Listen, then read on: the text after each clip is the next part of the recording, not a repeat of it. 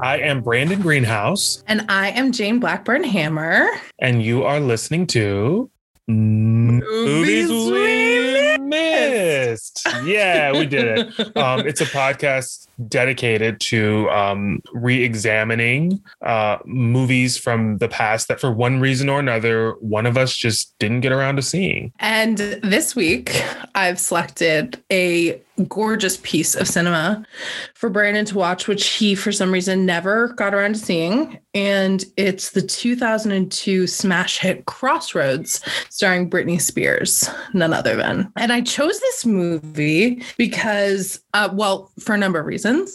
Number one, I've seen it 100 times. Oh, wow. And I loved this movie when it came out. That's cool. No, and honestly, I didn't hear any judgment in your voice, so that's good. But I loved this movie when it came out, not for the reason that I thought it was a good movie, but for some reason, it was just it was one of those comfort movies for me where it was you put it on, you don't really have to pay attention. You get some classic 2002 jams in the background. There's a love story to root for, and you can fall softly to sleep while watching it. I mean, that's true. One thing I will say that I did appreciate about it was that it wasn't fussy. It's not a fussy film at all. So that was something that I did appreciate, that it was it was very bare bones, which was kind of surprising to me that it was as bare bones as it was, because at the time this movie came out, it was peak Britney. So it's interesting to me that this movie didn't have a bigger budget. Well, yeah. I mean, I definitely think it was something they wanted to get out quickly. Okay. So that might have to be, just to capitalize on, her success that she was having. But yeah, I don't know why. I think also, another reason I chose is because Britney's been in the news a lot lately. Yes. And Brand, I don't know if you've watched the documentary yet. I have not. It's a New York Times documentary, and I watched it. And it's frankly pretty devastating what's been done to her. And so I want to support her.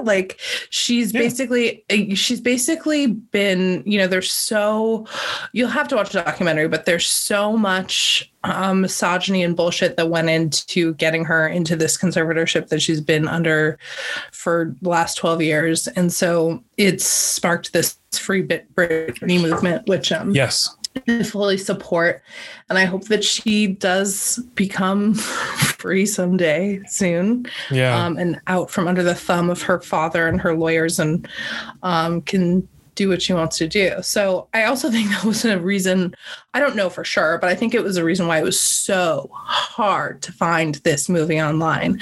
I mean, we had to search for it. Yeah, and it was hard. We didn't watch this in the most legal way. Yeah, Jane didn't watch on the most legal ways. I, however, did find a copy of DVD that I had on a shelf. And I watched it that way. You can call me out. That's fundamentally untrue, because Brandon sent me the link that he found. But, whatever, not pointing any fingers. Look, you have to do what you have to do when you're making a podcast and you need to watch a movie. If Jane pirated, then she pirated. And I'm not here to judge her. I think it's gross. Under normal circumstances. Yeah. Cool. Yeah. Yeah. Thank you. That actually was very accurate. Thank you. And I assume at some point we're both going to sing Not a Girl into our microphones. I mean, yeah, the heart wants what it wants. So, Brand, do you want to go ahead and take us through the movie? Yeah. Let's do it. So the movie sort of starts. We're in a flashback moment. We've got three tweens. They appear to be probably around 10 or 11 years old. In the role of young Britney, we have none other than JLS, Shout out to Jamie Lynn Spears. Jamie Lynn Spears, Britney's younger sister, playing the younger version of Brit. And then we've got two other, no names, playing young Zoe Saldana, pre-Colombiana, and young Taryn Manning, acting before she stepped into the role of Pinatuski to much acclaim and, fodder in Orange is the New Black. Well, I mean, she was also in Hustle and Flow and 8 Mile. No, she was in a bunch of things. That was just like the thing that popped into my mind. But yeah, you're right. Taryn Manning's done a bunch of great stuff. She's a great actress. But she is a great actress because she certainly has a corner on like the market of like trailer trash, which isn't a phrase that I would use, but it's used in this movie. Well, you use it quite freely. I did use it, which I guess I would say her and like Jamie Presley. The two of them are always the first two that I think of when I think of like, even though I see Jamie Presley do other things, but I'm always like, what's in your heart. Where those roots grew. Yeah. What's in your core. And the roles you played in Ringmaster. Remember Ringmaster? No. That was that movie, the Jerry Springer movie. Oh my God, Brandon. What? Okay, well, I was thinking My Name is Earl. Wasn't she like the girlfriend in My Name is Earl? Yes, she was a girlfriend, but I always think it because there was this filthy scene in Ringmaster because there's these people there's these people who are going on the Jerry Springer show. They were called to go. I forget who plays her mother in the movie, but she's the daughter. It's something about like a love triangle. And I just remember a moment. This is so inappropriate. I'm sorry. It was in the movie though. There's a moment where like she finds out that her mother has been sleeping with her boyfriend, and she finds out because her mother takes her contraceptive like sponge or whatever and throws it at her. It's not a sponge. What's that thing called? A diaphragm? Yes. Thank you. Her mother takes a diaphragm and like chucks it at her. Like she used it with like her man. And I just remember as a kid not knowing what was going on. And like that movie was just so tasteless and appalling. And I saw it like in theaters by myself. First of all, I have a lot of questions, but I don't think it's relevant to this current podcast. Yeah, no. And so we go ahead and we make sure we put a pin in that. We talk about that offline. We can discuss that later. Yeah. Okay. Yeah, but okay. So we've got these three young girls. They're basically their best friends. You can tell they're filling up a time capsule with things that are important to them. They each put like an item or two in, and they talk about their friendship, and they also say like we're gonna come back and we're gonna open this. We're going to unearth it, on graduation day or right after graduation. We're going to come back together and we're going to do this. I think it's graduation day, actually. Mm-hmm. So they bury it. And then we do a really quick flash forward. It reads 8 years later. And they're on the cusp of, graduation and prom and all those things. We've got Brittany Jane playing the role of Lucy in her underwear, dancing around her room to Open Your Heart by Madonna. We get to hear that classic voice. Open your heart to me. You get to, you do. You get to hear, her sort of tackle some of Madonna's more challenging vocals. She's sort of having her moment, and you realize that her dad is being played by, the icon, the legend, Dan Aykroyd comes in the room. The great Canadian legend, Dan Aykroyd. That Canadian king. Drake who? Sorry, Bieber. Before there was Aubrey, there was Aykroyd. Words never spoken. So they go to school. We get sort of like that moment to sort of track the three girls. We know we've got Brittany in the role of Lucy. We meet a Mimi played by a pregnant Mimi played by Taryn Mann. Put a little respect on her full name, Taryn Manning. I'm so sorry. I'm so sorry. Thank you, Jane. Taryn Manning. It's good. It's good that you apologize to me for that. The incomparable Taryn Manning. And then we've got Zoe Saldana. You can quickly sort of track what they represent. Brittany Lucy's walking down the hallway with Justin Long. He's giving off nerdy vibe. Brittany's giving off like hot girl vibes. I love a Justin Long sighting. I love Justin Long. He's adorable. He's so good. Every time he shows up in a movie, you're going to get like a mix of comedy and heart, and you're going to be better for it. Like he's just sweet. Yeah.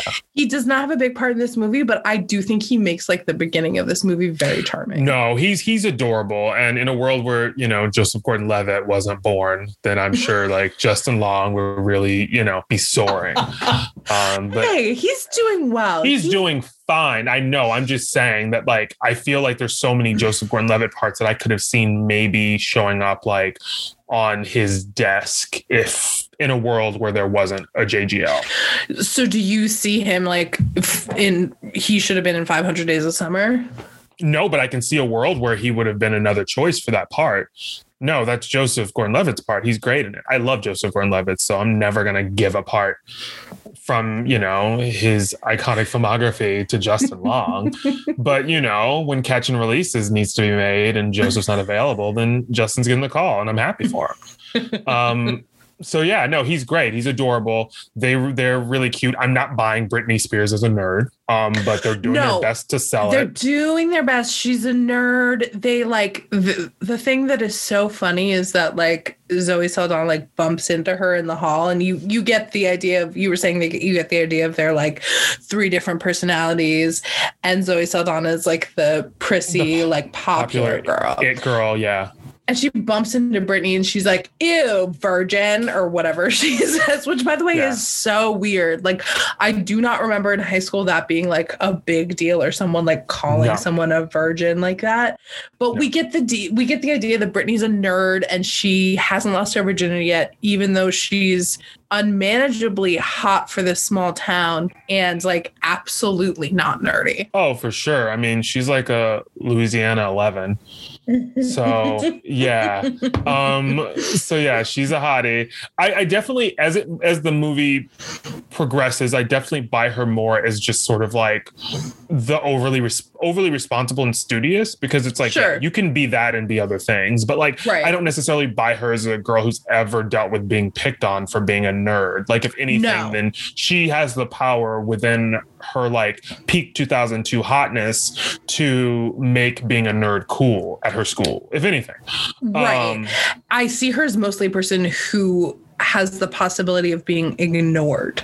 Yes. If they had dressed her differently. Yes. Like, I understand that like she probably wanted to wear clothes that like looked good on her, but had they put her in like kind of an ill-fitting top and like loose jeans, even like a pair of glasses or something to sort of like sell that. There's undeniably people who you are in school with who don't know that they're like super hot and like have a hot bod and should and could dress like in midriffs and like tight jeans with their thong showing. Like, if I was working with what Britney had when I was in high school, that's what I would be wearing for sure. But then certainly I don't think I get the reputation of a nerd. Yeah, right. No. And it's just interesting. They're really trying to drill home the point that we've got 3 girls that have taken 3 very different paths up to this point. And there's a brief exchange between Kid, that's Zoe Saldana character, and Mimi. Just so you sort of understand that there's contention between all 3 of them in relation to one another. So that's sort of established fairly quickly. And then right after this, we're sort of dealing with like the sort of family kerfuffle of like everybody trying to get pictures with their kids and stuff post-graduation. And we get a little bit more of an idea as Dan Aykroyd speaks to one of the teachers who sort of mentions to him about Lucy, Britney's character's interest in music and really how she's been excelling at it. And he sort of makes it clear she's going to do a double major in biology and chemistry, you know, so she can get into the best med school. So he's got a track in mind for her. And you see the teacher sort of accepting that, but also you can see that she's got other things on her mind as far as like, oh, like that's interesting to hear. I'm curious. I pick up from her, like, I'm curious how Lucy feels about this. And like, wow, you've really already made a lot of decisions for your daughter.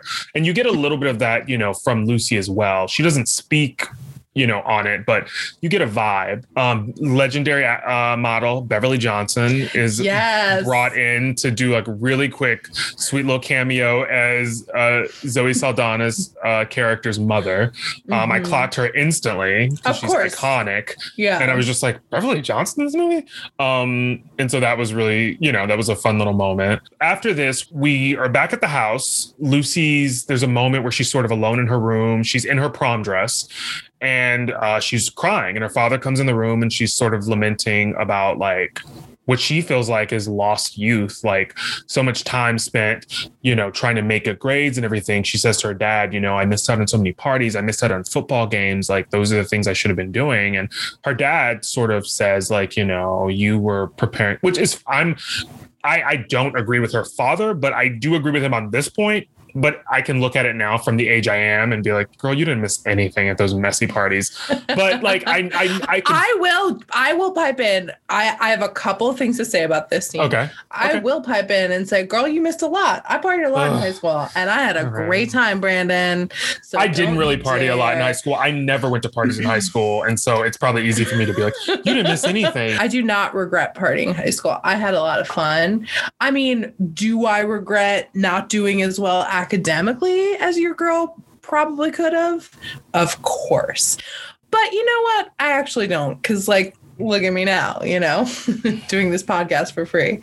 And then the second thing I want to say about this is, what a fucking day they've had. She's woken up, she's gone to school, she's had graduation, and now it's her prom? Like, this is so much for one day. These should absolutely be separate days. Like, there's no reason for you to be graduating on the same day that you're having prom. Like, this school is like, we need to get them out. Like, we're going to do all of these things back to back, and we're going to clear these halls. And we're going to pull down all that ticker tape. We're going to pop all those balloons. We're going to sweep up all that confetti. And we're going to get the building on lockdown and ready for all those dummies that need to come in and do summer school. I was just about to say, get them loaded up for summer school. Yeah. So, I mean, that's psycho. Yeah, I remember prom was like months before graduation. Yeah, it doesn't happen like that. But apparently in this small town, they're like, we're going to do what we're going to do. It's a full sweep. Like, if you were sick this weekend, you missed every pivotal event. Every rite of passage is gone because you got the flu. Exactly. Cancel that nail appointment. No. Throw your dress out because you're never going to wear it. Throw that robe out too and that cap as well because none of it's getting used. So anyway, so this is what we're dealing with. And so we hit the prom. There's a quick moment where she's there. Zoe walks in. And she's sort of sauntering in with the girls that are the it girls, I guess. And then she has like a quick like moment where she bumps into Mimi, Taryn Manning's character, and they have like another quick little like snippy sort of exchange. The thing that I don't understand about this is like, I get that they like grew apart as friends, but why like is it actively like, rude to each other? Animosity. It's active. It's like, yeah, there's a difference. You're absolutely right, Jane. It's like you grow apart and you get involved in different activities and you're not exactly the best of friends anymore, but that's different. There's like, it's active, like there's vitriol. And it's like, it's unexplained. That's never explained. Yeah. And like we've all had situations. I've had situations like that where I've like grown apart from friends, but I always like see them and like look, you know, when I see them, I'm like, hey, how are you? You know, like look upon them with kindness. We had nice times together, but something happened to those three and we are never going to know what it was. And it's like, even if it was a situation of like, you're one of the popular ones and like you didn't like some of the other popular girls want to pick on maybe one of those girls that you used to be really close to and you don't want to like cause a rift, so you just sort of don't say anything. That's different. This is like, clearly the queen bee is Zoe Saldana's character, and it's like she's going out of her way to like seek them out, to be nasty to them. Like when she walks in, she walks past, she's like, oh my god, so many great people here, and Lucy, and she like keeps walking. It's like, why was that necessary? It's so girl rude. And I understand we're not dealing with a master class of script writing here, but this is Shonda Rhimes, which I forgot to mention. This is written by Shonda Rhimes, one of the greatest television writers and movie writers. Yeah, it's really interesting to exist. So it's a very interesting.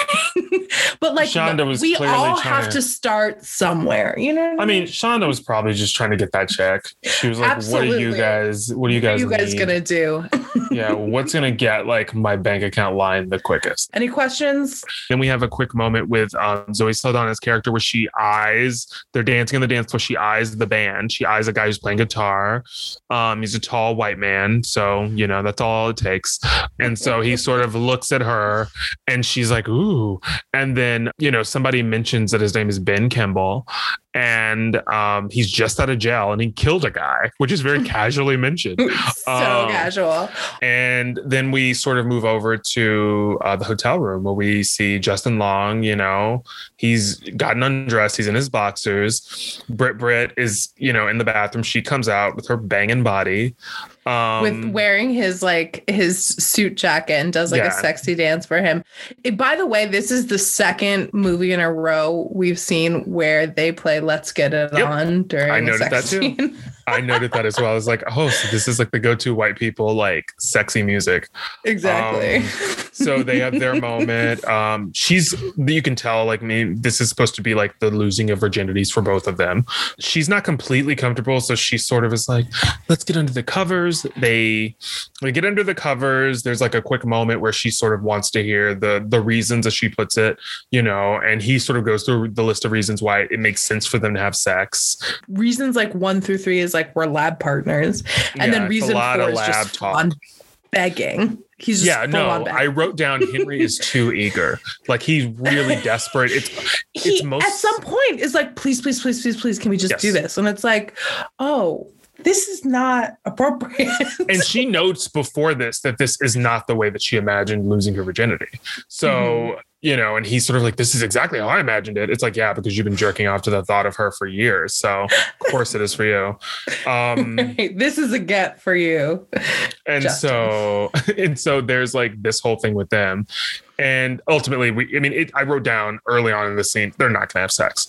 I wrote Britt decides on her purity.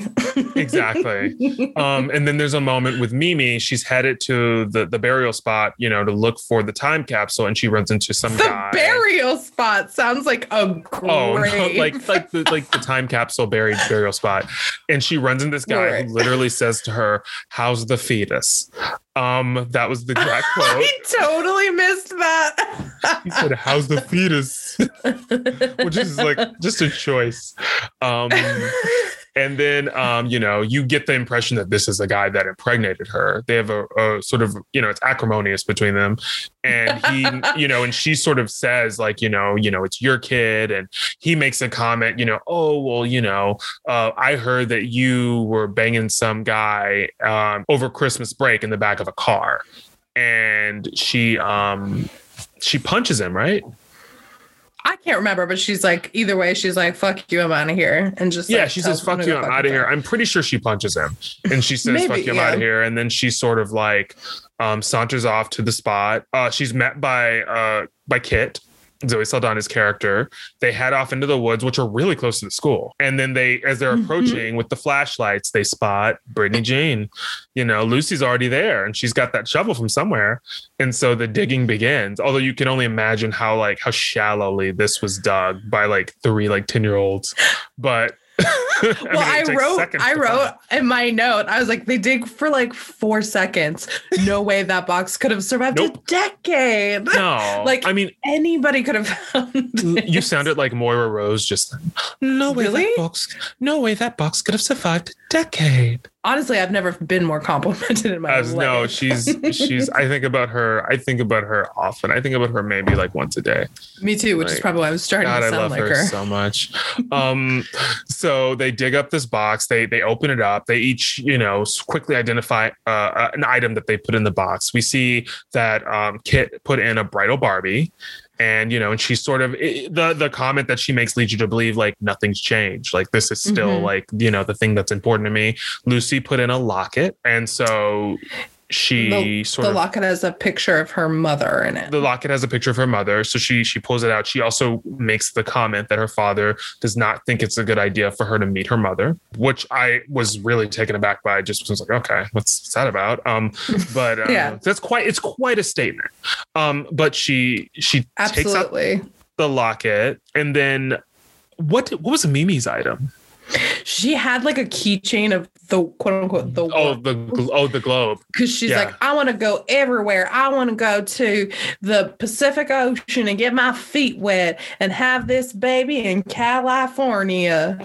You picked the globe and you're like, let's go to California. I was hoping for something a little bit more interesting, but whatever. And then Mimi pulls out an ad or like a notice for an audition flyer that's for audition in LA. And she sort of shares with them that this is her dream. She wants to, go, audition for a record company. And Kit's very quick to just sort of be like, you're pregnant, you're trash. It's not happening for you. You're trash. And she's like, I'm going, you'll see. I'm going to sing and I'm going to get a record contract. And she says she has a ride there.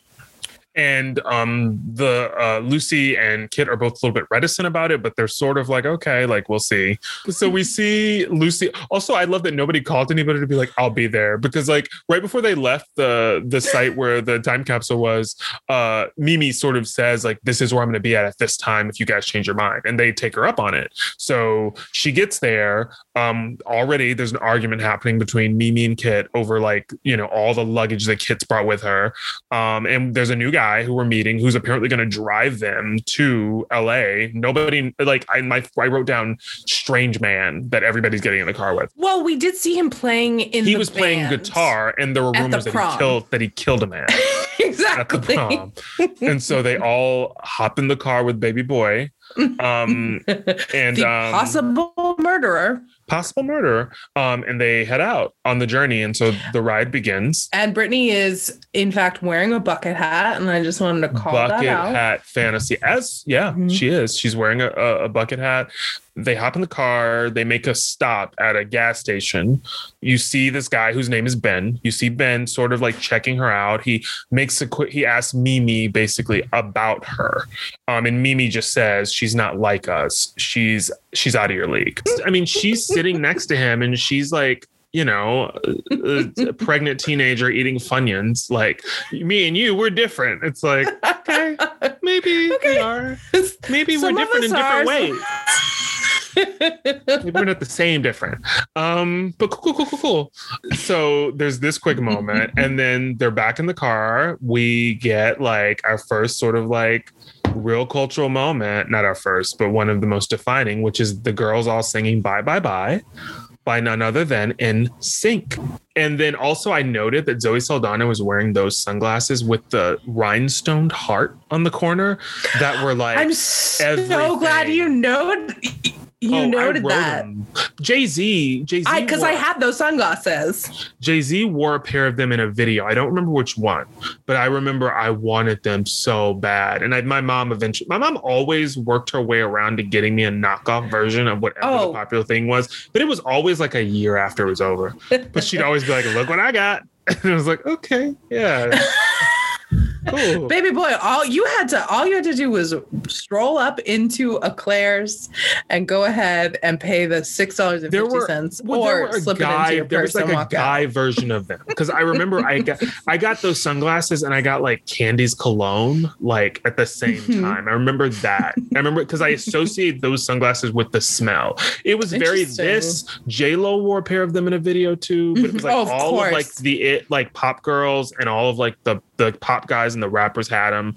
And so yeah, they were but I clocked those instantly and I was like, oh, those were really expensive, because whatever those were, they were the ones that all the other ones were knockoffs of, and I'm sure they were like hundreds of dollars. So she's wearing those. They're in the car. Ben doesn't want to listen to it, so he turns on rock. Zoe says, yeah, like this is so much better, and she's not wrong. And well, it's also like that kind of indistinct movie rock where like you don't know what the song is, but it's like some like angsty white guy being like, exactly. It's that was like the pep, that was like the rock version of that. Ba, ba, ba, ba, ba, ba, ba, ba, ba, ba, joy of Pepe. Remember that song? You remember that song? Whatever, Jane. Of course I do. Okay, good. No, I thought you didn't, and I felt very vulnerable. Okay. No, I'm saying that was a Pepsi song. I'm affirming that. I fully remember that. Yeah, thank you. It feels good to be affirmed. Which is actually appropriate because Brittany was a spokesperson for Pepsi. Yes, she was. That's why you see them drinking Pepsi products all through the movie. Absolutely. Yeah, that cross branding. And then there's sort of like a moment where they're getting something to eat. at like a diner. And then for the first time, we start thinking about things like where we're going to sleep, what we're going to eat, how much money do we have? Everybody's sort of like scrambling, like trying to think about it. Zoe reveals that she spent all of her money on that custom prom dress that looked like every other dress everybody else was wearing. It was absolutely for Macy's. Also, the thing is, they pool all their money on this table at the Waffle House Diner. Yeah. And it is so surprising to me. Even at 18, I would have never gone to a road trip and not thought about money. Like, I wouldn't have just like gotten into a car with a possible murderer and been like, it's fine if I can't pay for myself. This will work itself out. Like, no. I've never been that person for like, let's see where the universe takes us. It's like, well, I'm going away on this trip with scary. a man I don't know. No, it's a lot. So they sort of put their money together. They have about, I think, around $450 something. And so, oh my God, I wrote down 40 because that's what I heard. But it was like 400 and something all together. And so they're like, we're going to get a hotel room. We're going to figure it out. They go to this hotel room, which actually didn't look that bad to me. But they walk in and Zoe Saldana's character is like, oh my God, it's disgusting. It looked really clean to me, actually. It was like dated, but it didn't look like a dirty room. But I mean, whatever. Hotel rooms are gross by nature. I mean, you're sleeping in beds that other people. And she was like, I'm not sleeping here. But it's also like, what did you think was going to happen, girl? If you're not sleeping here, you're not sleeping then. Like, what do you think the alternative is, baby? Yeah, you hop in bed and shut up. So they all take to bed. I wrote down, I thought it was funny that that Mimi, the pregnant one, sleeps in the bed with Ben. It was like they were like, well, because I thought instantly when I saw the two beds, I was like, this is like two queens. Like, I wonder how they're gonna work this out. And then they were like, we'll just put the pregnant one in bed with Ben because like she's a pregnant woman, so like she's not desirable. Like, I don't know why. She's damaged goods. I guess, but also, I mean, I guess these two characters have the most of a relationship, so it kind of makes sense. But so these two are in bed, but the way that the beds are set up on the inner, each sleeping on the inner side, we've got Lucy in the bed with Kit, and we've got Ben in the bed with Mimi. And so Lucy and Ben are close to each other, and they're having a little bit of a conversation, a little bit of a heart to heart. You can sort of see the beginning of like bonding and sharing happening and a relationship blossoming. Lucy's got her pen and her journal, which she's never without, really. Yes, she's a writer. She's a writer. Got the heart of a writer. And so she's, of course, penning lots of interesting, thought-provoking things. Exactly. Then, so we flash forward to the next morning. Lucy's in the shower, and the other two girls are coming in and out. And then there's a moment where they close the bathroom door.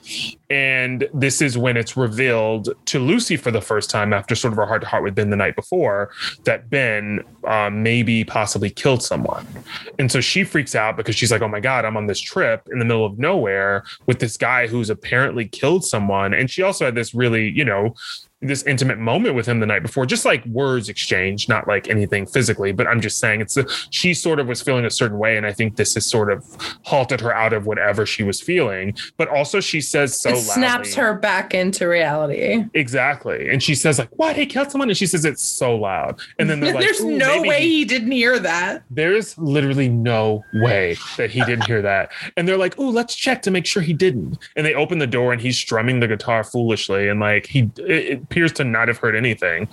And so after this, they're back in the car. Lucy, she hops out, and then Mimi says, could you get me a bag of chips? And then Lucy says, no.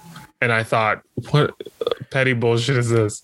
Get the pregnant girl some fucking chips. That woman is pregnant. Feed her. And everybody also keeps making comments like, all you're thinking about is food. It's she's literally like, she's carrying life into this world. Like, get her some fucking two. Get her some Doritos. Exactly. She's got to eat. Oh, so that, and then, and so this is followed by the car, of course, breaking down. They're sort of Hold on. Okay, I'm sorry. One thing I wanted to say is that at one point, Ben asks, what are you writing? And Lucy just says, stuff. Ugh. And the note I wrote was, no one journals in front of other people if they don't want to be asked about it. So like, Either put away the pen or answer some questions, Liz. Yeah, or calm down. So the car breaks down. They're sort of fiddling with the engine like you do. And I'm a big car buff, so I know. Exactly. You are absolutely the mechanic of our group, for sure. I am. I always fix people's cars. I'm always fixing gaskets. And if somebody's like axle breaks on the car, then I'm always the first person people call. You're a regular grease monkey. What'd you call me? Drag her. That's the term. Drag her. I knew it as soon as it came out of my mouth. I was like, goodness. I know that I will absolutely never live through this. How fucking dare you?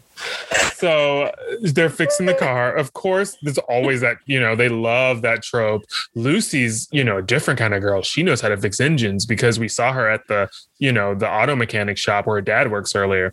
So Lucy quickly diagnoses, the issue as being the radiator. And Ben doesn't believe her, even though in my mind I was like, why don't you believe her? What's your because he's a boy and she's a girl. Yeah. So he's like, no. And girls don't know stuff about cars. That's only literally exactly cool, what it is. Sexy ones. And she also tells him, she says it's going to cost around $350 to fix his car. And plus labor.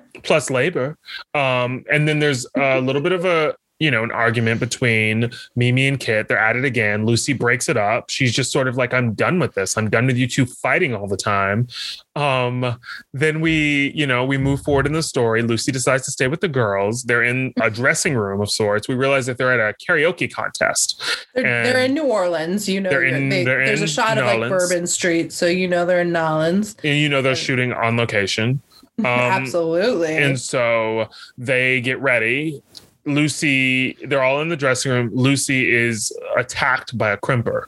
And it really does a number on her. Well, first of all, they're like, okay, we're ready. And then Kit sees Lucy and she's dressed like she's going to church. And she's like, no. If we're really going to make money, we got to sell this. And so we don't know what they're going to do or what this means.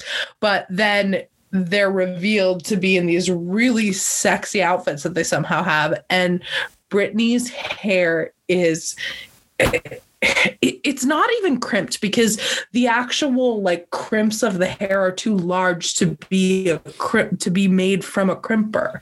I don't know what they are, but they're these very stiff waves. It's psychotic. But in 2002, I remember seeing that and being like, how quickly can I get my hair to do that? It looks I need to look like that. It looks not great. If you touched it, it would be hard. One of my friends when I was in high school, her name was Robin. Shout out to Robin. We were really close friends. She would every now and then she would rock the crimped hair. And I remember when we did Into the Woods, the Stephen Sondheim musical in high school, and she played the witch. And as many of the gays out there know, the witch has a transformation, and she transforms from she's sort of gruesome because there was a curse placed on her years earlier. So she's really sort of she usually it's a mask of some sort. It's a old lady mask and the skin sagging, and she's got this crazy ratty gray hair and all this. And then at a certain point, the curse is reversed and she's beautiful and young. And I remember that when I love a makeover sequence in anything. Oh, you would love it. It's so good. But Robin's played the witch, and her transformation when she would come out of it was her freshly crimped, short blonde hair. But I remember being in the dressing room with her and just thinking this is fucking it. Robin's incredible. We're doing the damn thing. It's just so funny now. The shit that I thought was it. And it's was hot girl shit. It was literally hot girl shit. I remember just thinking, oh, Robin's gonna hit it with that crimp. I was such a little fag. The crowd's gonna go wild. People will be gagging. So they're on stage. We've got Mimi sort of in the lead position. The crowd is unfriendly, and I actually wrote down it's a souped up version of I Love Rock and Roll. And I you wrote can down, hear like the guitar starting, you know, and you're like, oh, I know this funky, song. it's gritty, it's grimy. The moment, literally the moment that Mimi opens her mouth to breathe before she starts singing, the crowd begins booing. Like she doesn't even get her first sentence out and the crowd is like, boo. And I was just like, that's not how it works, first of all. like the brazenness to be in a crowd and to start booing somebody like that quickly, it's a lot. And yeah, she doesn't really get anything out. And you can also know, like, as the viewer, you're like, okay, well, I know that Taryn Manning is not going to bring this home for us. So, like, something's got to give.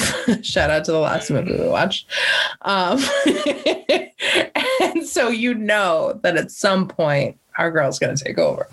And of course, quickly as the booing starts, and it gets loud, rupturous. It's like, it's too much. Like somebody from the establishment should go on the stage and say, enough. Like you've made your feelings known within the first 10 seconds of this song. Like, but we're going to give these girls this 2 minutes and 30 seconds to do what they're going to do. Also, everybody's scantily clad. So, people would have probably been here for it anyway. But exactly. They don't care what they fucking sound like. Also, what do all of you sound like in this fucking town? Shut up. I dare you to get up here and put yourself out there in this same way that Taryn Manning is doing it. Exactly. And you won't, and you didn't, and you haven't. Exactly. You didn't do shit. You sat in the crowd like a fucking lemming. And then you have the nerve drinking your boom. Miller Lights, thinking your opinion matters. Why don't you try something for once in your fucking life? Die. Too much? No. I think that was right on par. Okay, great. So then Brit, of course, takes over, our vocal goddess, the Whitney Houston of her generation. And why are you laughing, Jane? Because okay, I do want to say this. I love her voice as a performer. I know that a lot of people have made fun of her for not having the vocals of Christina or the vocals of a one Miss incomparable Whitney Houston. However, she does what she does, and we need to celebrate for what it is because we all enjoy it. We all know Britney's songs. We all can sing every word, even if we never claimed to be a Britney fan. And her voice is so distinct. You can hear it from fucking space. You know who's singing. No, that's true. So Britney's singing. Her I Love Rock and Roll. She's the lead. The crowd loves it. Do you want to give it a go? Wait, give what a go? What do you think? Your Britney impression singing I Love Rock and Roll. Hold on. What's the first line of the song? I saw him standing there by the record machine. Hold on. Let me get into it. Yeah. I saw him standing there by the record machine. You're dying. I knew he must have been about 17. You sound like God, like a cartoon character. I can't think of who it is. Like a really distinct, like it was good though. I liked it. Thank you. So yeah, it's very much that. I think perfect is the word you're searching for. Well, we can be a whoa. They was with me. Yeah, mate. Anyways, this is not. Well, you guys get it. I know you didn't sign up for this, but this is a bonus. It's free comes with for it. You. It's that, and it is a lot. And Britney does it. The crowd loves it. I also noted the fact that this is just me being a performer. I noted the fact that Taryn's character, she instantly fell into place as a backup singer, even though there was choreography. And I thought to myself, how do you know that choreography that Kitty's doing, because you weren't prepared to do it? And usually people don't just know. Anyway, the point is they do a great job. They do a performance. The next moment is some random bros in oversized polos asking Ben, like, Brit walks off. And of course, she's the object of affection for every man in the world. So when she saunters off, they say, hey, is it your girl? And I remember thinking, like, why'd he say no? But I also, like, I get it. Like, you're like, I don't know, maybe this is a guy who's into her and, like, she's not my girl. And so the guy goes over, he starts dancing with her. Brit's fine with, like, a little two-step, And then he starts groping her, and Brittany's not okay with that. I also noted the fact that like no one came to her aid. None of the people around her, not even like Taryn's character, who's very much like a firecracker. Like she doesn't do anything. Kitty doesn't do anything. Everybody's literally just watching the beginnings of an assault. And then Ben, of course, steps in and like... Yes. And I do want to say that is probably one of the most realistic things in this movie, because that's happened, you know, obviously, like... Oh, here we go. At a bar. I won't go into detail, but trust me, this is not a flex. But people have absolutely been inappropriate with me on a dance floor, and nobody has done a single fucking thing. And did I or did I not apologize after though, Jane? That's what I want to know. Honestly, Brandon, there's only so much an apology could do, and I would like financial restitution, but that's something we can talk about offline. Here we go, calling on the grease monkey to pay her back. Anyway, so the fight happens. Ben elbows the dude, takes him out, and in our heads as the viewers, everybody's sort of like, oh, he's a killer. Then we are now in a better hotel room, I guess. It looks the same as the other one, but they're really selling the fact that this is supposed to be fancy. It's their version, but it looks like the same room from earlier that Kitty was not happy with, but she's loving this room. And I actually wrote down everything's so dark in this movie. It's like I feel like this movie is like, just from a cinematography perspective, I feel like this movie is very dark. This room is really dark. There's lots of dark colors to me. So, but the girls are happy. There's an open mini bar. The girls are drinking. They're having a good time. They're like weirdly like dancing in a room with just like 3 people. One thing I do want to call out that I love that they do this in so many movies, in like every movie and every TV show, is they do that thing where nothing is really happening and no one is really saying anything, but everyone is looking at each other and laughing hysterically. Yeah. And so like to denote a good time, but it's like, nobody has said a single thing, but they're all just looking at each other and being like, yes, girl, do it again. And always notice it. And it is in full effect in this. And then there's a moment where it looks like Zoe's scarily drunk to me. And I thought like, ooh, this isn't good. She was really drunk and everybody's laughing. I'm like, she may not be well. But then the next moment they're in their PJs and things have calmed down quite quickly. Nobody appears to really be drunk anymore. And the girls also then have a moment where they sort of promise that they're not going to drift apart again and they're going to actually be there for each other. That's a really sweet moment. Yeah, this is like, this whole night is they're sort of reconnecting. Yeah, exactly. And then they sort of get ready to head out. Ben actually slept in the car the night before. They find him still in the back of the car, passed out. The girls are like, let's hit the road. Lucy's like, well, I don't want to wake him up. He's sleeping. Maybe he needs his rest. The girls are like, well, get his keys. So they sort of vote Lucy as the one who needs to get his keys off of his person while he's asleep, which I wrote down. None of this would happen in real life. You would wake up. But Lucy gets his keys. The 3 girls are in the front. They let Ben just continue sleeping in the back. They take off. They're on the road. They're being really loud and obnoxious. But then occasionally within their obnoxiousness, one of them turns around to look at Ben to see if he's still sleeping. It's like, you don't care. But also nobody would sleep through a car, like getting on the road and moving. Like in my notes, I wrote like he would wake up as soon as the car turned on. Oh, for sure. And Ben also, it was like a vintage car anyway. So like, that engine is loud. Exactly. No, I'm a motorhead, so I know that. But also I noted that earlier in the movie, Ben mentions that he does not want anyone else driving his vehicle. That's something he explicitly says. Right, that's his baby. He was like, I don't want anybody else driving. So they've taken off. Lucy's behind the wheel. They're on the road. They're driving. They're having a good time. Ben wakes up. He gets very upset. Lucy's not driving. Mm-mm. Oh, I'm so sorry. Taryn. Mimi's driving. Yeah. Mimi's driving. They take off on the road.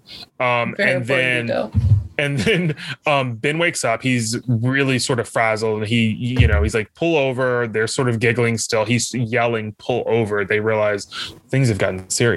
They pull over the car. Ben hops out. He's really furious. And he sort of, Lucy gets out to go sort of comfort him. He explains to her, this is all so like gendered and stupid. He just keeps saying like, I'm a guy. I'm on this trip. I've got all these girls with me. So all these girls. I'm so tired of all these girl things, the music you want to listen to, everything. He's basically trying to say, like, this is the one thing that he feels like he has. He's in this car with 3 other people.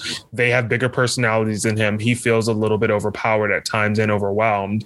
And this car is the thing that gives him a sense of self and like makes him feel that hasn't been taken over by pussy. Exactly. And so that's all sort of explained. Lucy hands him the keys. It's like, okay, you drive the car then. So he's driving the car. Psycho. Exactly, you murderer. And then shortly after this, we getting to the whole murderer thing, it comes up that they all thought, are curious about, him having killed someone, and Ben reveals that's not at all what happened. He had a stepsister, and she called him while he was away and told him that his stepfather, who was married to his mother, was being abusive to her. His mother wasn't really able to stop any of it. So Ben showed up. She, ran away from home with Ben. He took her to live with her mother. But he took her back with him to college. He took her back to college with him. And then the stepfather pressed charges because it was technically a form of kidnapping because they weren't blood relatives, I guess, which I found questionable at best, because I feel like I don't think anybody did research on the law while writing this. No, because I was like, I feel like any attorney would be able to be like, yeah, they may not be blood relatives, but like they're basically relatives in every way that like adoptive children would be. They're not going that deep into it. We just learned that he was in jail for a good guy reason, not murder. Exactly. So everybody's fine because he's not a murderer. They go out, they pull over on the side of the road. They're in these mountains, and they decide, it's really great here. Let's camp here for the night. They're in like a Grand Canyon-y type place. Vibe. Like you can tell they're in Arizona. Yes. It's not necessarily the Grand Canyon, but there's like canyons around. It's like very beautiful, and they have this like profound moment, and they decide to camp out in the desert. Camp out. And then there's a moment where Lucy's once again that pen to paper. She's writing. Ben sort of, Ben hits her with that very like, a penny for your thoughts vibe. And Lucy, is writing, and he's like, I'd love to hear something. And so I think I remember this verbatim. So I'm going to just recite it. So Lucy, what she wrote was, I'm going to try to get emotional. She wrote, I used to think that I had the answers to everything, but now I know life doesn't always go my way.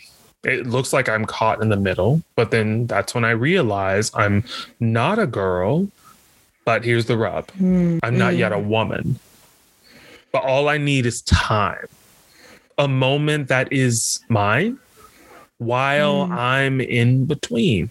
I'm not a girl, not yet a woman.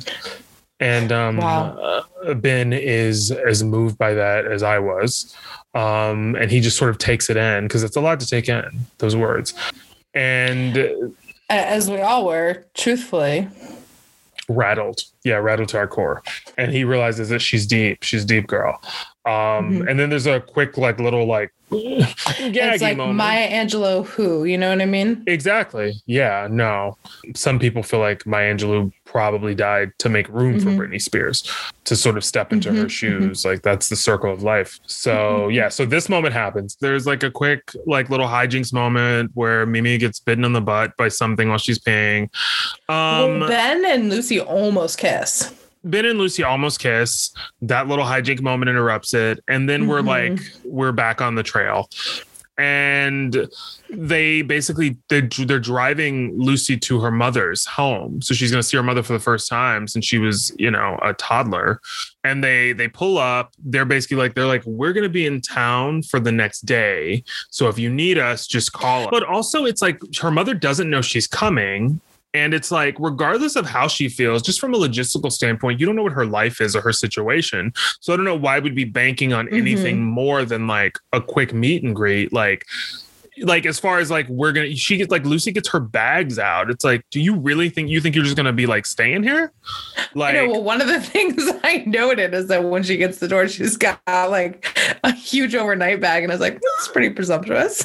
Yeah, it is, because even if she's excited to see you don't know what her living situation is. Like, you don't know you don't know if she still lives at this place, and you can't actually be totally confident that she's gonna be like, ever. Yes, please come stay in my home. I abandoned you you when you were 3. I can't be 100% confident that if I showed up at my mom's house tonight, who loves me, she'd be like, yeah, come on in. You know, my mom's like, oh, I have a lot of meetings. I can make yourself home. But yeah, it's a bold move. And for somebody who's sort of as measured and careful as Lucy is up to this point, it's interesting that she's not a bit more guarded. There's a moment which is just Britney Spears not being a trained actor. I know, but there's a moment where the mother opens a door, played by the one, the only, the iconic Kim Cattrall. She opens the door. She's stunning. She looks beautiful. Sorry, did you know it was going to be Kim Cattrall, or were you I did. like... That is the one thing I did know. Damn it. I wanted you to be blown away by that cameo. I wasn't 100% sure because I've never seen this before, but I thought maybe it was Kim Cattrall. But then at the beginning during the opening credits, which I try not to watch opening credits because I like to be surprised. But I saw Kim Cattrall's name. I was like, okay, it's Kim Cattrall. But Kim opens the door. Lucy turns, and in the most casual and pedestrian way ever, she waves bye to her friends. It was the mark of a person who is untrained in the art of performance. Not like, I'm not talking about like stage performance where Britney is one of the best ever. Like, she's incredible. Of course. I'm talking about like an emotional life that is deep and rooted in something. Lucy turns around and she waves bye to her friends. Like, she doesn't, like, there's nothing at stake. And it's also like the moment where she sees Kim Cattrall, and you see Kim Cattrall, a trained actress, sort of like taking it. You can just, there's so much within that quick exchange of like, and it's, anyway, the point is it happens really quickly. We get Lucy in the house. Kim does not want her there, and she's not pretending like she does. What she says to her is, why'd you come here? Which is like, you know why I'm Which here. Which is horrible. Like, yeah, that's not what you want to hear. You didn't think that, like, first of all, the surprise should not be that large. You should be expecting your 18-year-old daughter to come and find you because you abandoned her when she was a toddler. When the door opens, Kim is like, come on in.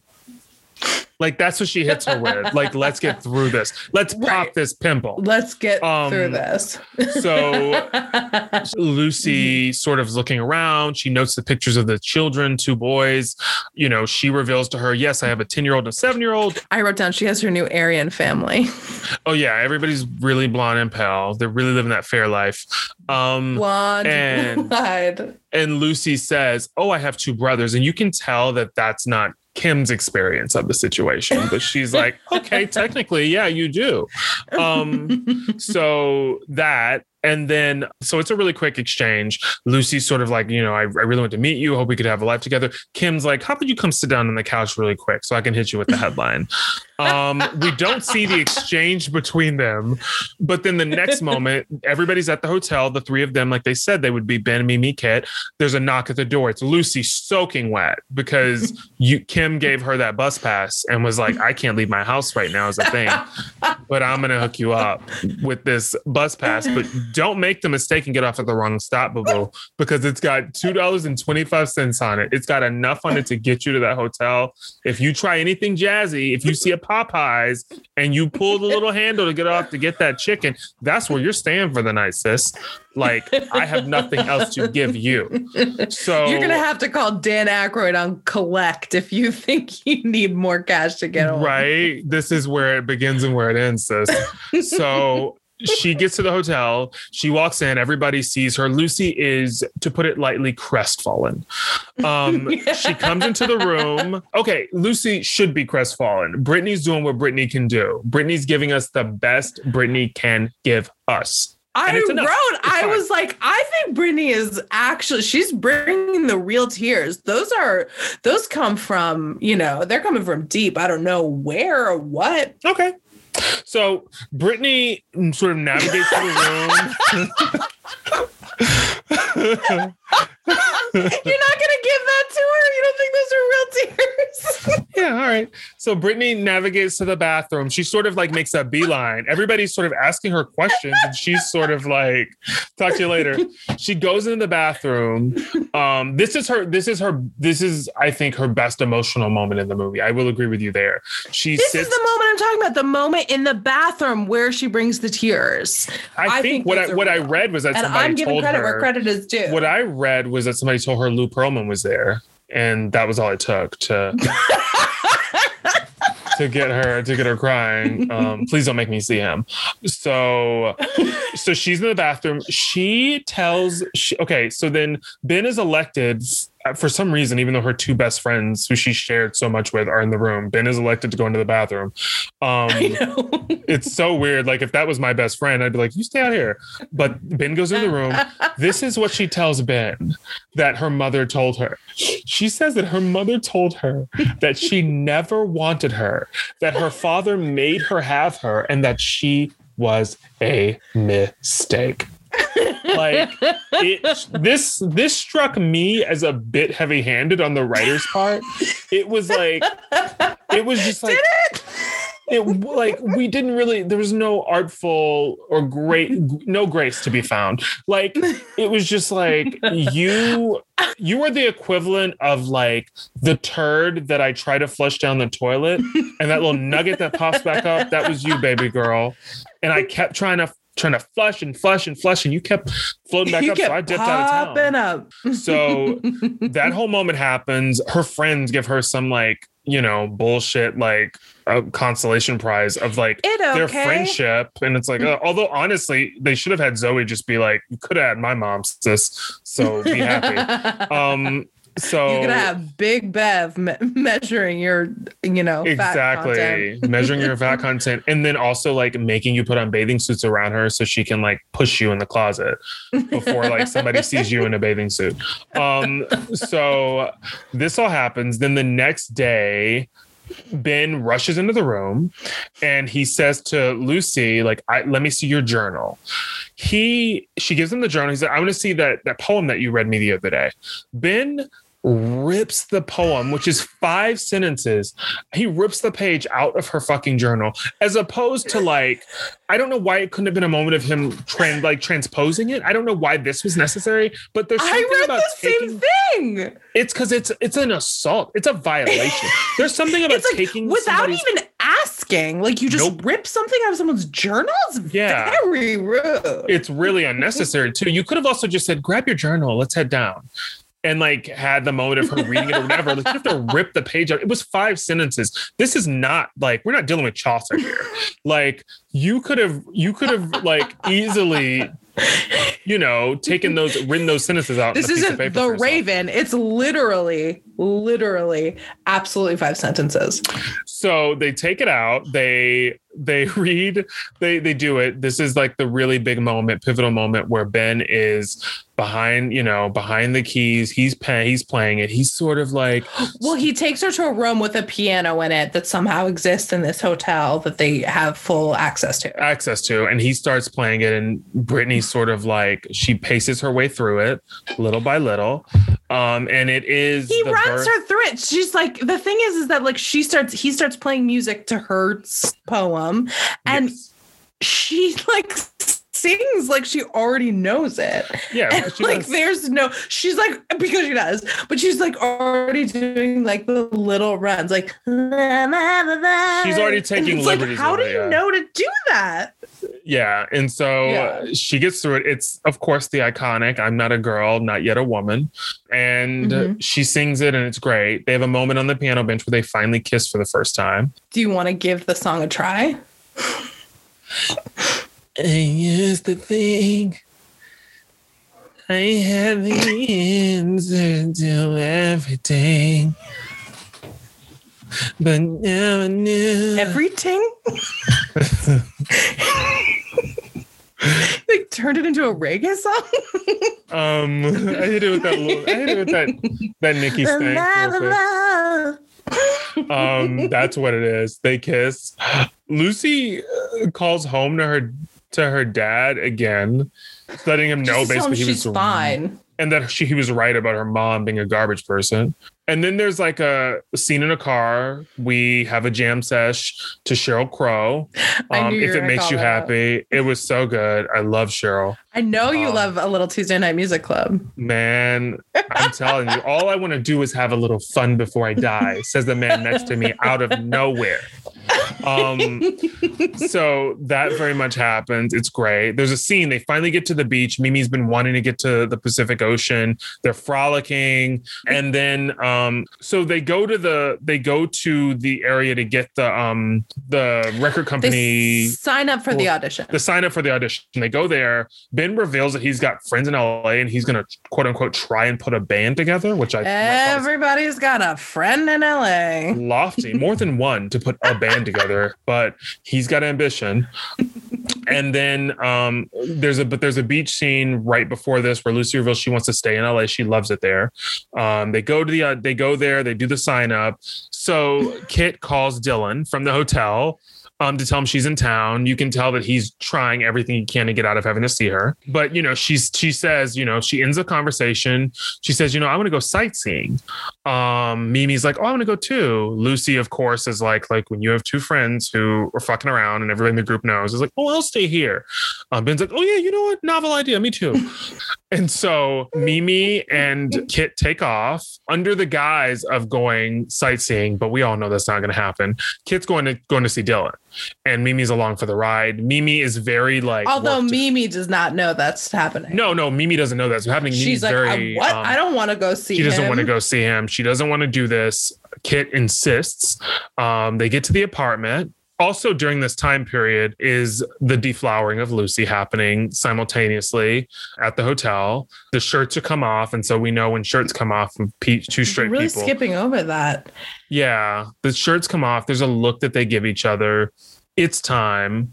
And it's a really sensual, sexual scene, I'm sure. And Ben's like, are you sure?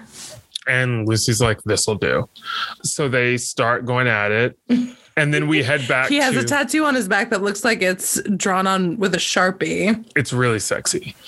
They show up at Dylan's apartment. Dylan answers the door. There's another girl there. Kit is so shocked and upset. We see Mimi's in the background. She seems to not be handling any of this well. This was a twist for me. There's a moment where she's standoffish. She doesn't want to talk to him. Very standoffish. She's staring at the ground in the background. You see the moment where Dylan says, hey, Mimi, and Mimi acknowledges that she knows him. There's confusion in this moment for Kit because she doesn't realize these two know each other. But you can see her sort of putting the pieces together.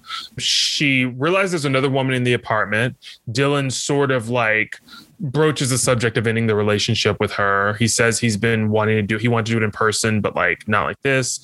A bunch of bullshit. She notes that he is drinking out of a blue beer out of a blue bottle. She puts the pieces together that this is the man who raped Mimi. She has a full sort of breakdown. Mimi tries to leave. Kit goes and grabs her and says, no, we're going to confront him. I don't care about where you're at in your process of dealing with the drama. You're coming back up here with me and we're going to give him the what for. And Mimi's very much not wanting to do this. Well, it doesn't seem like Kit has had a lot of trauma training. No. And also it's Kit's we're going to use your trauma to also lay an am about what happened with me. So Kit's confronting him. Mimi takes off, and in one of those classic coinky dinks, while headed down the stairs, I laughed out loud at this moment. It was handled so poorly by the director. Mimi takes a tumble, and in her fall, she drops. Did you note the sound that she made when she fell? What was it? Ah! And she drops the globe keychain that was the world that she was going to see. She drops it, of course, in a poetic moment. And then the next scene is them at the hospital. I wrote down that Dan Aykroyd is too loud for this hospital lobby. He is yelling at Lucy in the middle of a hospital lobby, and people are staring, rightfully so, and it's inappropriate. Yeah. And by the way, Mimi did lose the baby. We should mention. Yeah, Mimi I'm does. not laughing because that's a tragic Yeah, you thing. are. Nope, but you're the a person. whole thing, how it's rolled out, is so quick. How And Mimi's rolled out when she takes that tumble. She's been raped by Kit's fiance. The baby is his. And in the same, I want to say 4 minutes, she also loses the baby. It's like, yeah, it's so much. It's a lot at one time. So all of that happens. Dan Aykroyd's here. He's like, all of you are coming home with me. Nobody else's parents decided to go on a flight. They all were just sort of like, he's got it. So you're coming home with me. And, that's sort of like it. Lucy goes in, talks briefly to Mimi. She's still processing everything, though. Lucy also goes back to the hotel to get her belongings. She tells Ben, I'm going to my dad's hotel. He doesn't want me to stay here. And she's sort of like, I'm leaving. I'm out of here. Ben is upset, of course, but he's sort of processing it because he has no choice. There's a moment where Kit goes to visit Mimi in the hospital as well. I'm sorry, were you going to say something, Jane? No, I was just gonna note that like Ben is like, he always does this thing where he has done previously, does this thing where he's like, he's definitely mad about the situation, but says he isn't and just leaves the situation and acts mad. And it's like, okay, well, what can we do for you then if you're not going to own up to this anger, Yeah, just or make a declaration of love or anything. So all of this happens, and then Kit and Mimi have the moment in the hospital. Kit's really apologetic. Mimi's like, it's not your fault, girl, which it isn't. Like, this happened to me and it's unfortunate, but like, I don't blame you because your boyfriend raped me. So they have a moment of sweetness between so them. Casual the way you said that. No, I just meant like, how, like, in what world am I blaming you for like the trauma that was caused by a person and you had no idea? Totally. Absolutely. And so all of this happens. After this, the girls sort of get ready to head back home because Dan Aykroyd's shown up and he's taken them back. And there's a moment where Mimi and Kit are sort of trying to get Lucy to stay. And Lucy's like, no, my dad's here. I have to do what he tells me to do. And, Ben shows up at the hotel before all three of them leave. He has an embrace with Lucy. Lucy gets in the cab as her dad instructed her. And they sort of start to pull away. And Lucy, I think, is emboldened in a moment. I think she realizes in this moment that this is sort of one of those defining moments in your life where you have to pick a path to go down. And she says to her father, don't make me do what she did. Don't make me run. And she looks at him. She takes off the locket. She hands it to him. So, I mean, he's got to gather himself because Lucy... I wrote down the exact same line. Oh, yeah. It's like so much to say to your dad who has come and rescued you from a fiasco you've created, which, by the way, he forgives her so quickly, too. He's like, at the beginning of this cab ride, he's like, oh, I'm sorry, Lucy, for yelling at you. It's just blah, blah, blah. And it's like... If that was my father, by the way, shout out to Billy Hammer. If that was my father, he would literally be mad at me forever. I threw a party in high school when they went out of town, and like my dad like just recently stopped bringing it up. Like, this is like, he literally forgives her so quickly. It's really quick. He's probably, because he was yelling at her in the hospital, he's probably like, I took it too far. But so this whole thing happens. She says, don't make me run. Don't make me leave you alone like mom did, so you can die by yourself in that house. And so he stops the car, and out of fear of losing her and due to like emotional leverage, he has no choice. And so she gets out of the car and she runs up to Ben and embraces him. And I wrote down, Dad is resigned. So he just has no choice what to do with it. And then Lucy, of course, the next scene is her performing at that talent show. And I wrote down that the judges seem unimpressed because every judge looked like they'd rather be somewhere else. And one judge looked like they could have had a V8. And the song continues, and they're not quite as unimpressed, but they're still not like over the moon about her, which I thought, just from a performance standpoint for this movie, was anything but subtle. You might as well have had the moment of them all like oohing and ahhing. But exactly, like winning or giving it to them. But no, that didn't happen.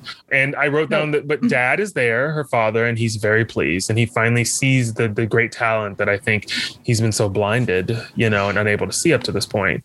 And the movie's a wrap at that point. And well, I do want to call out Lucy is wearing the most insane shirt of all time. But that was classic Britney for that time period. That was canon for Britney Spears during this time period. Absolute the Britney really canon. Intense long sleeves, and then like your entire midriff is just totally exposed. Free. That was classic. Let me tell you, and the low she cut looks jeans. Great in it. And the low cut jeans. The fabric on those sleeves could outfit a king size bed. Yeah. I mean, it's just too much. She gets lost opulence. in it. It's opulence. It's a wealthy woman doing rich bitch things.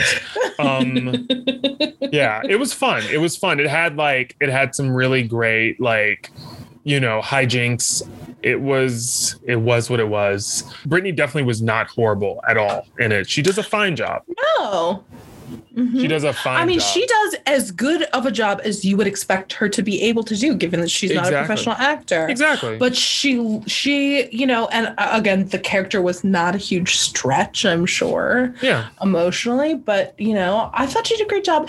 And it's just a fun movie. It's really the only Britney Spears movie, and she's such an icon, that like how we can't help but appreciate and rewatch and love.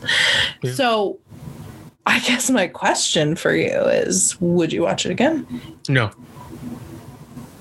I knew you were going to say Did you have any more questions? Or was that I knew it was going to be a hard sell for you either way. If I was in like a hotel room and like it came on, I probably would be like, oh, all right, I'll keep that on the background while I do something on my computer. But I would never sit down and devote attention to it. You would text me jokes about it. That's what I would hope. Yeah, I would do that. Mm-hmm. It's also like, it's kind of boring. It's boring when you really have to pay attention to it in the way that we had to watching it for this recording. Yes. But it was fine, though. It wasn't a horrible movie at all. She gave a fine performance. I love Taryn Manning. I love Zoe Saldana. So it was great to see everybody. I mean, I don't love Taryn Manning or Zoe Saldana. They're both fine actresses, though. And I've seen them in other things that I've enjoyed them in. Let's get that back to like reality. In this scenario, you love them. Come on. They were fine. Yeah. No, but it was fun. I'm happy that I saw it. I'd never seen it before. And I'm happy that you suggested it, because I probably would have never watched it if you hadn't. I knew you. I'm happy that I've seen it now. I am. Me too. I'm so glad. All right. So we thank you for tuning in with us and going on this journey with us on the crossroads. And we look forward to, hearing your thoughts and your feelings. And we hope you'll be tuning in next week as well. All right. Bye. Bye. Movies we missed. And rewatch.